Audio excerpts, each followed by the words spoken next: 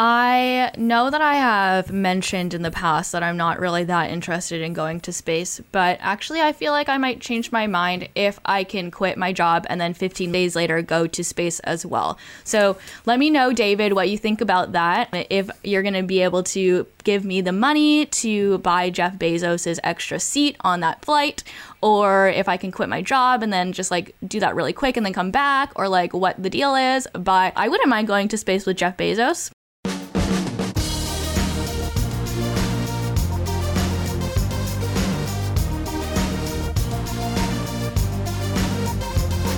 Anyways, this is the Hacker Noon podcast, and my name is Amy Tom.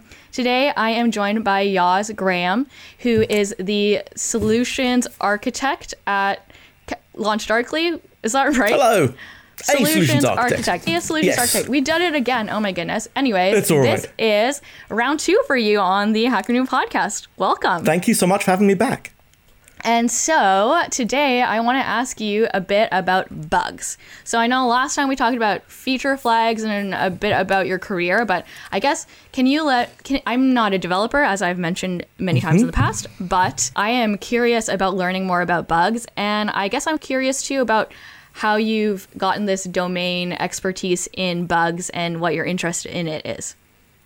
So it's something that came out partially because as I get more experienced as a software engineer, and as I said last time, I think this is a typical journey for software engineers, is that you go from being frustrated when something doesn't work to being amazed that anything works at all, because you see the huge amount of complexity. And this complexity is only getting greater and greater with each passing year. We see systems being built on top of systems on top of systems. There's so many increasing layers that are involved in every system now because there's so much interoperation between different ones, right? You have these days when you build apps, you're using APIs that talk to multiple services on the internet. You're using libraries on top of libraries on top of libraries, just building like your average Node.js application, you pull in like 5,000 libraries when you do npm install or something, because everything's on top of everything else. And bugs are a fact of life with software engineering. And what happened with me is that I got fascinated with debugging because I came to realize that there are aspects of debugging that most engineers are not taught, and in fact are given directly bad advice about how to debug. What I think is much of it is very opinionated, and certainly this is all going to be my opinion, but I think that there's a lot of stuff here to go into. I think it was, but also seeing that bugs themselves are fascinating. And to me, I think there's something that happens for many of us, which is we enjoy interesting surprises. We enjoy the kind of, it turns out that actually this thing you thought was true is false. There's this bizarre other thing. And bugs are being confronted with that kind of turns out every other minute, right?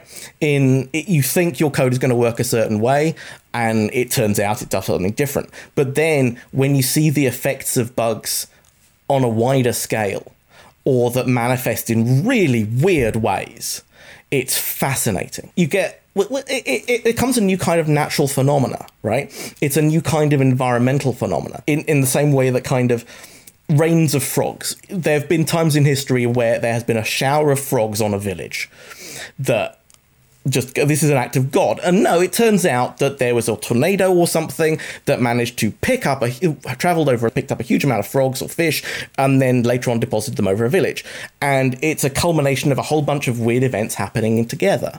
And bugs are like that. Sometimes you get these amazingly fascinating and sometimes hilarious, sometimes tragic stories. But ultimately, it's something that we need to bear in mind, because I think that quite often engineers, we start off with that feeling that frustration when something doesn't work, because you have the expectation that you understand how the system works and therefore it should work, and it's annoying when it doesn't. And to many of us and I'm still consider myself after 20 years in the industry an intermediate programmer, at best, is we need more humility around it, because the chances are that something won't work, and if it looks like it's running fine now, it's mainly because you haven't hit the bug yet. And so being more careful about this and understanding the different ways that bugs manifest is vital. As a developer, could you point the finger to someone on your team and say that bug was you? Sometimes you can. Often you can. Taboo, or are you looked down upon for making too many bugs, or what's like dev culture like around that? These days, fortunately, there has been a movement to what's known as a blameless culture, which is not, a lot of people misinterpret it as saying that nobody ever gets blamed, and that's not true.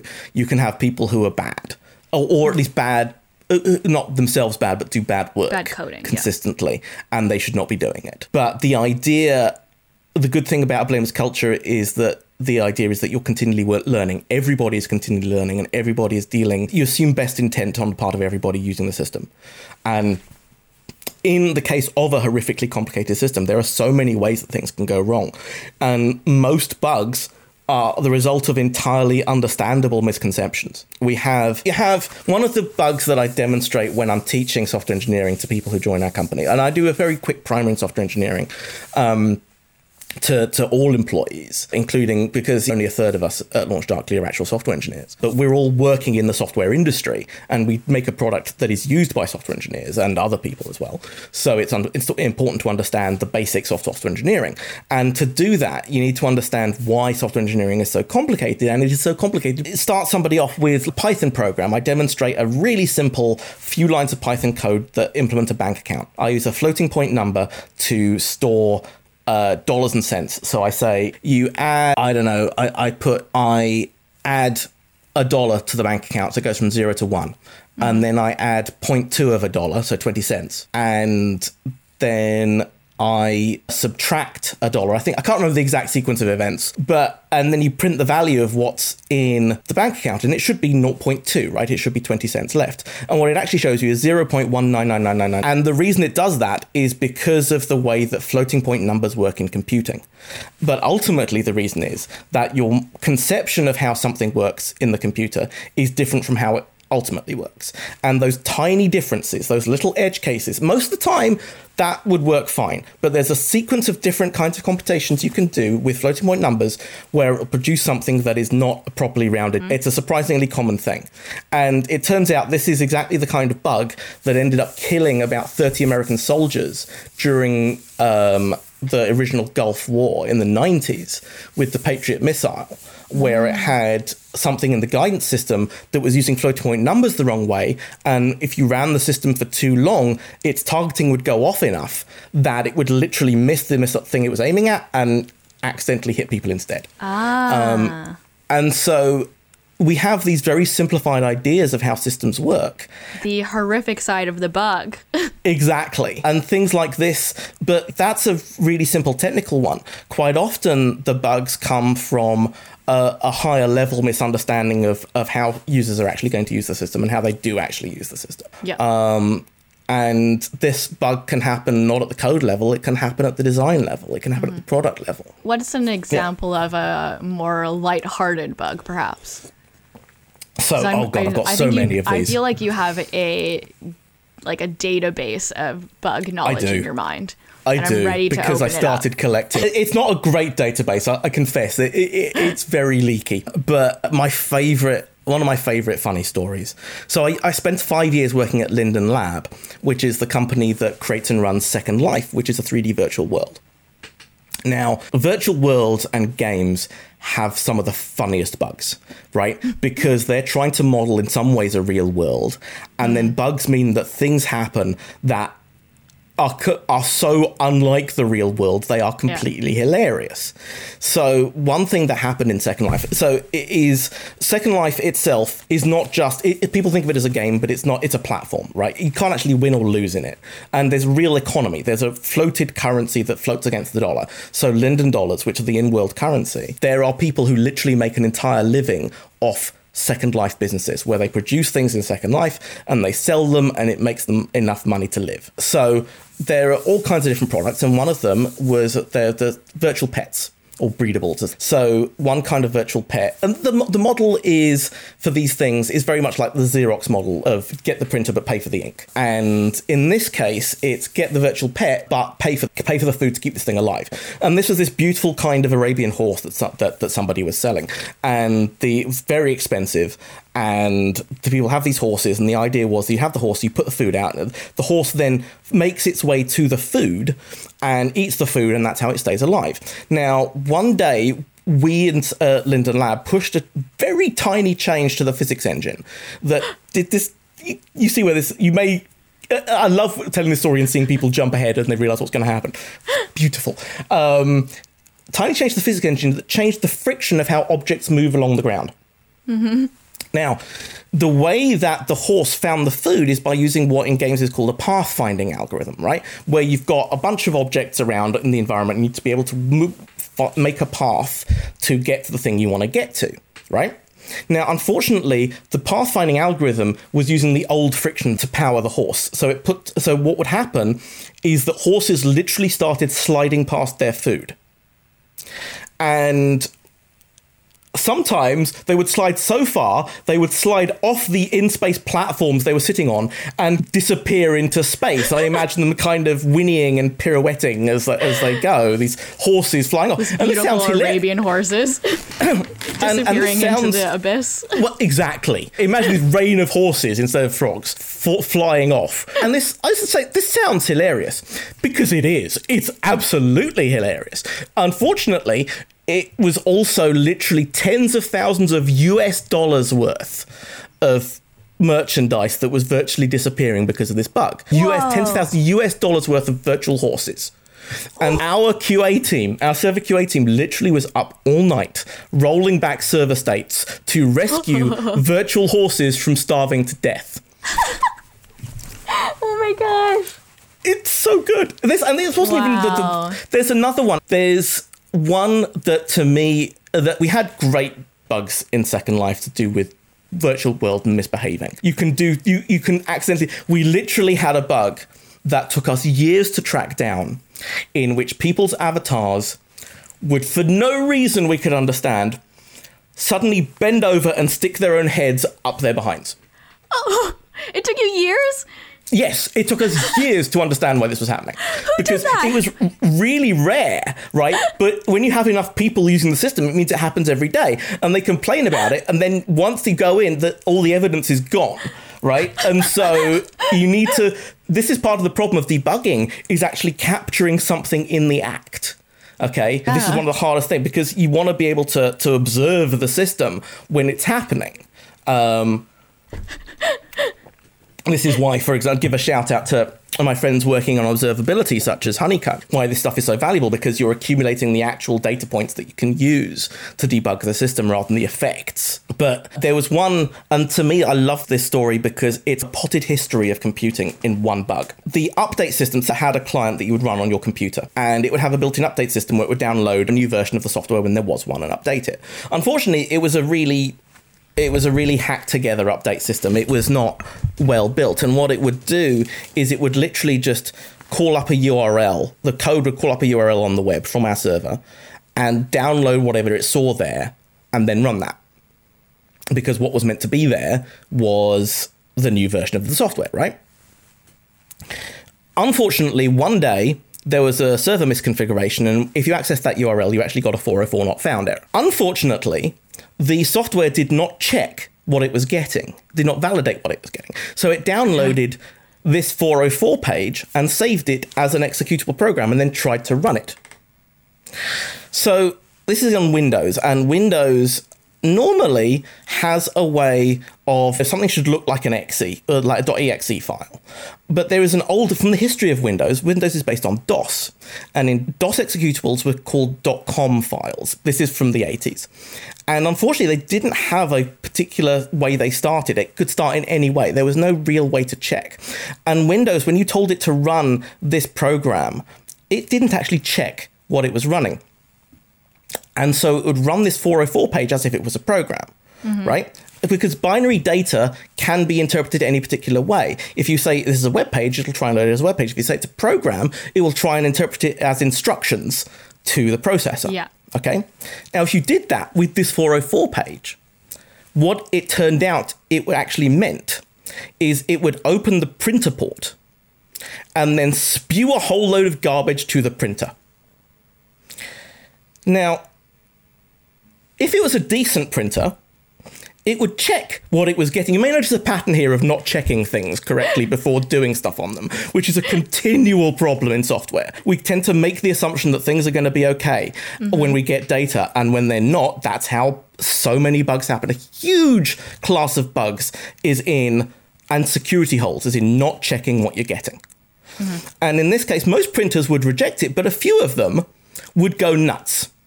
And in one case, at least one case would physically break. So there was a version of Second Life that would download a new version itself, failed, and then break your printer. Like, as in you had to throw the printer out. It was gone now.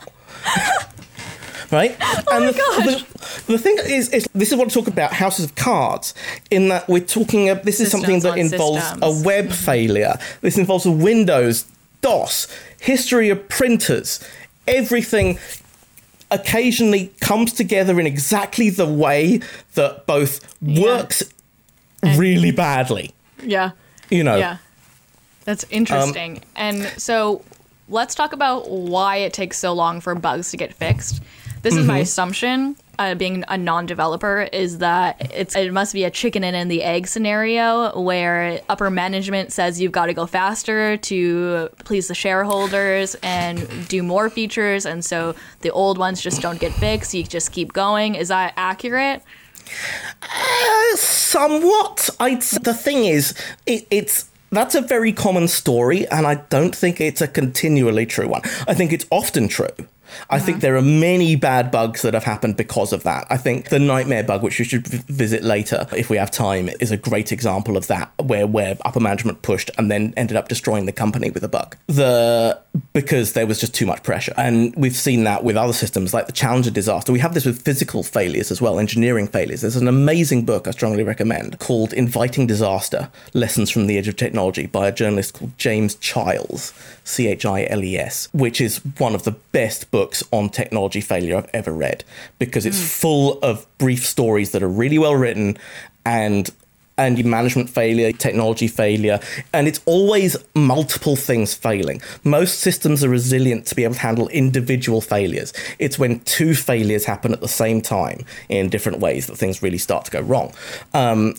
In this case, when talking about bug pressure and in terms of the pressure on engineers to not spend time of fixing bugs, there is a degree of that, but also I think there's many other things to blame as well. I think our tools are terrible.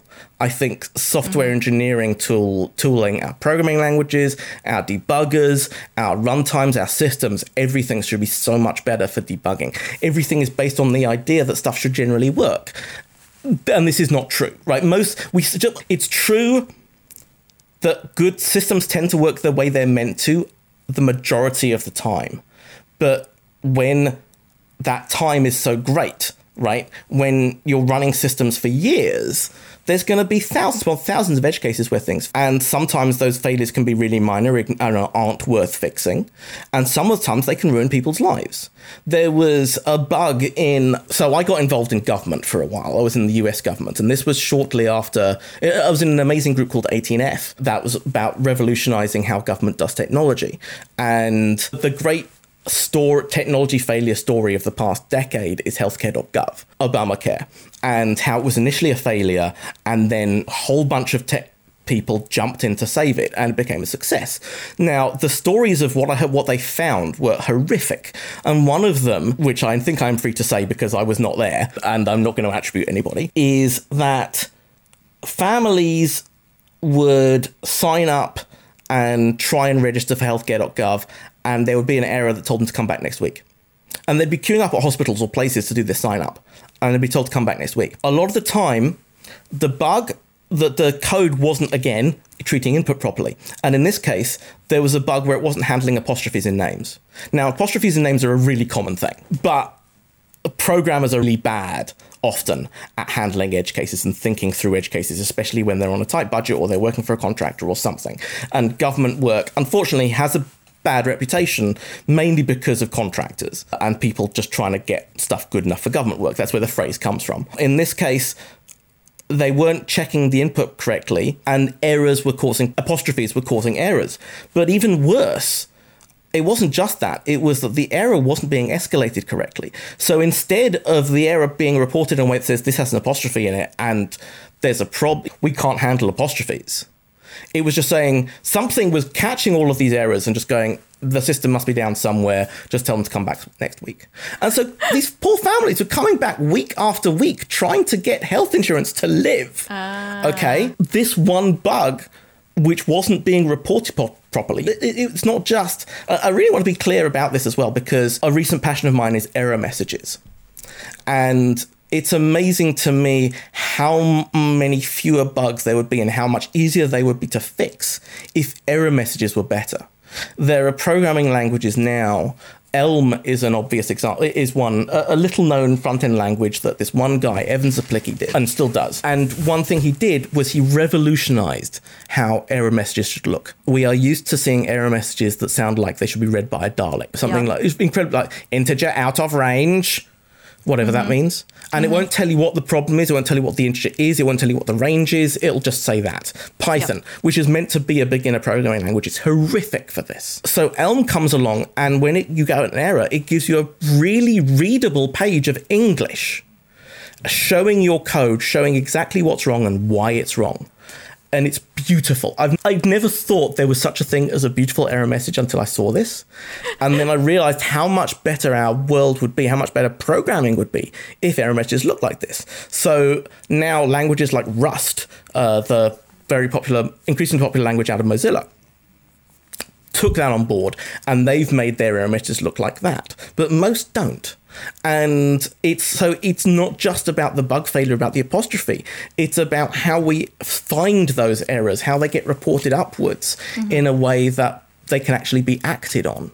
Yeah, that's why I think it's interesting that you say that the tools are also part of the problem, because developers and bugs is like, they go hand in hand. It's one of the age-old problems of being a developer, and there are so many different solutions that specifically help developers code better, code faster, code more efficiently. Many different kinds, LaunchDarkly included.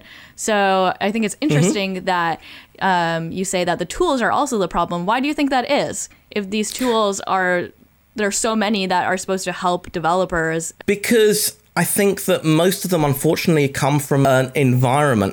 I think this is a systemic problem in all meanings of the word, in that we developers have been trained on really badly designed tools. And then we don't raise our expectations. We're used to that. We think that's part of the training. We think that's part of the culture, is that you should be able to think through bugs without needing to use a debugger that actually works. And these days, my attitude is, since discovering how much time a good debugger can save, and I think there are very few genuinely good debuggers out there, once realizing that, it really changed my expectations of what tools should be doing. There's an amazing talk that a lot of people refer to now, and I really recommend watching the video for this. A guy called Brett Victor, who's become a hero in certain parts of programming. He was an interface designer at Apple for a long time. Not just interface, he came up with all kinds of amazing things. And he gave a talk in 2013 called Inventing on Principle.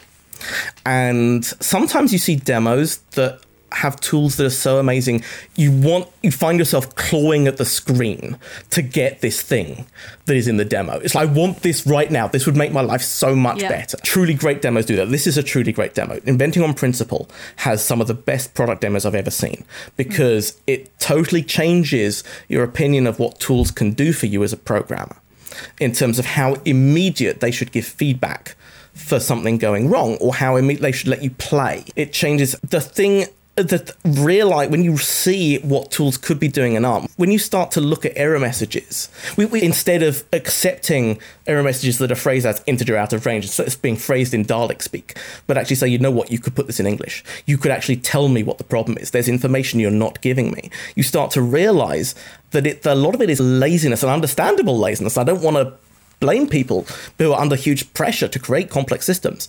But there is a laziness there that these systems should be telling us more about why things are failing.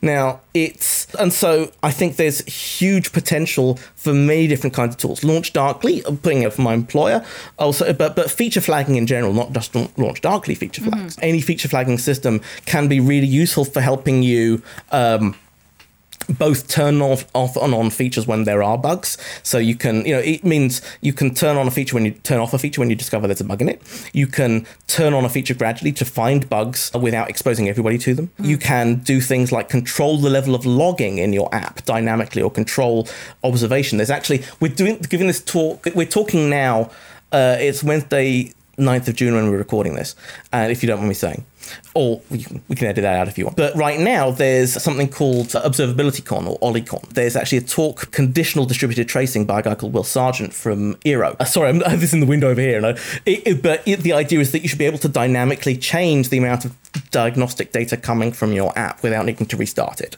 So you can actually see what's happening. But it's... Ultimately, I think there are major cultural issues and systemic issues. I think that as developers, we expect too little, but also we think of ourselves, there's this idea of power users. You ever heard the term power users? I don't think the power user is a real thing. I don't think it's a persona. I don't think it's a type of person. We think of it as a type of person, but actually what it is a type of motivation, in that and this is where you get typically sexist, ageist stuff coming up, like grandmothers. I could teach my grandmother to do this, right? Now, I've met grandmothers who don't know how to configure their email, but they can absolutely kick your ass on. Yeah. And it comes down to, are you fully motivated to use this one system? I'm sure you have technical things, that you are way better at most people at using, but you might not think of yourself as a technical person. And so we developers, we somehow get taught that we are the masters of our domains, or we are the leaders who should understand these systems, we don't need nice interfaces. We don't need... and we do. UX design applies to everybody. Information design applies to everybody. And developers somehow thinking that they need to work with incredibly minimal systems and get very small amounts of information is so true. Unhealthy. Why do developers develop the ugliest things for themselves, but most beautiful software for everyone else? The beauty tends to come from designers rather than... It depends what you consider beauty. I think there's some beautiful stuff created by developers. And those things... Sorry, that was generalization there. And there's obviously great overlap between the two. But I think there are different cultures within computing. One that I really admire is in games programming, which in many ways is a hugely poisonous culture from the business end. But games programmers have become really good at building custom tools for themselves to work on individual parts of a game that they are making, right? And building visualizations and things like that. I think, honestly, a brilliant trick to be able to do is to write your own debugger for your system, because you will need to debug it. I want to say debugger, I don't necessarily mean at a line-by-line code level, though it is fascinating what's your best working definition of what a debugger actually does? A debugger is something that shows you information about the internal state of a system in such a way that you can solve problems. Okay. And this may be a transient thing, because the trouble is that state of a system changes over time. So ideally, a debugger should be able to show you a time series of how something, or you should have control to be able to move both forwards and backwards in a time series to be able to say, how did this change over time, right? Now, a debugger doesn't necessarily, it could, we tend to think about debuggers as debugging lines of code. It could be debugging something at a higher level in your system. It could be debugging user state. It could be whatever. But put it like this. The time I have put into writing debuggers for any system that I've been building has always paid off. Every single time. It's been worth the initial effort I put in, because it has ended up saving me multiple times and ended up paying off hugely in time saved when debugging things later. And this is something we see it often. The tools we see in game development are more about building than debugging, but there's often an element of debugging in there as well. There's things, and this is where in the previous episode I talked about the value of learning something different in university than computing. Yeah. And I think it is always fascinating to learn from other branches of engineering and to learn from other branches of other disciplines entirely. It's fascinating to see things like in data science where they're using Jupyter notebooks or the notebook format, which is this kind of series of live evaluated code where you type in command after command. That is hugely powerful. That other parts of computing are now going, you know what, that's a really interesting idea. We should use that for other things. I think there are things to do with visualization, things to do with the different ways to bring information out of a system or to make it queryable. This is what stuff like Honeycomb is good at, is to say, you know what, and I think this is a huge part of the power as well, is that one of the reasons that developers try to be minimal about stuff is because we're used to dealing with systems that have very little memory or very little disk space. And these days, there's much more memory and disk space to play with. Yep. So it's actually okay to be logging far more data as long as you've got a way to query it. And this is what Honeycomb does, is that they say, just give us huge reams of data from your system and we'll make it queryable.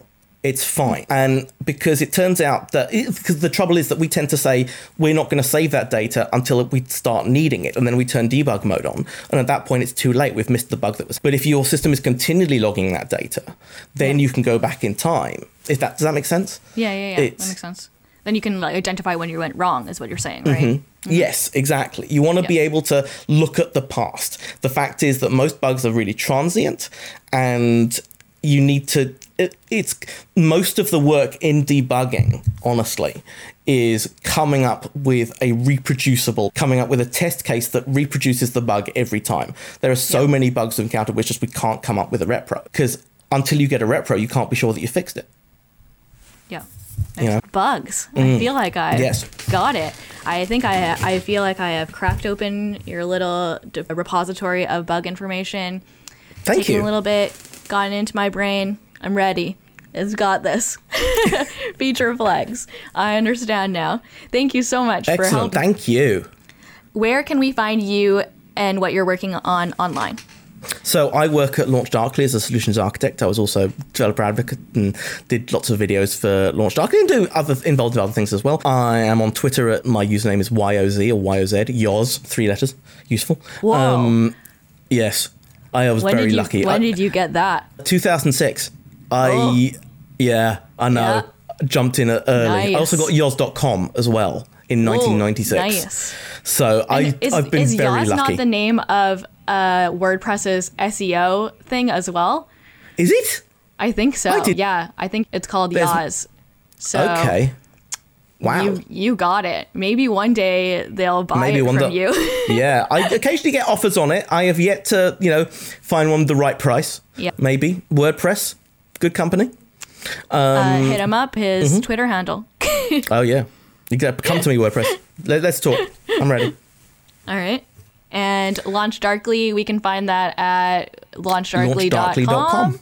Okay. Mm-hmm. One word, LaunchDarkly. I will put all of that in the show notes. Thank you very much. Thank you so much, Amy. If you like this episode of the Afternoon Podcast, like it, share it, subscribe to it, and don't forget to send it to your friends. This episode was edited by audio wizard Alex, hosted by me, Amy Tom, and produced by Hacker Noon. Thank you very much, and I will see you on the internet. Goodbye.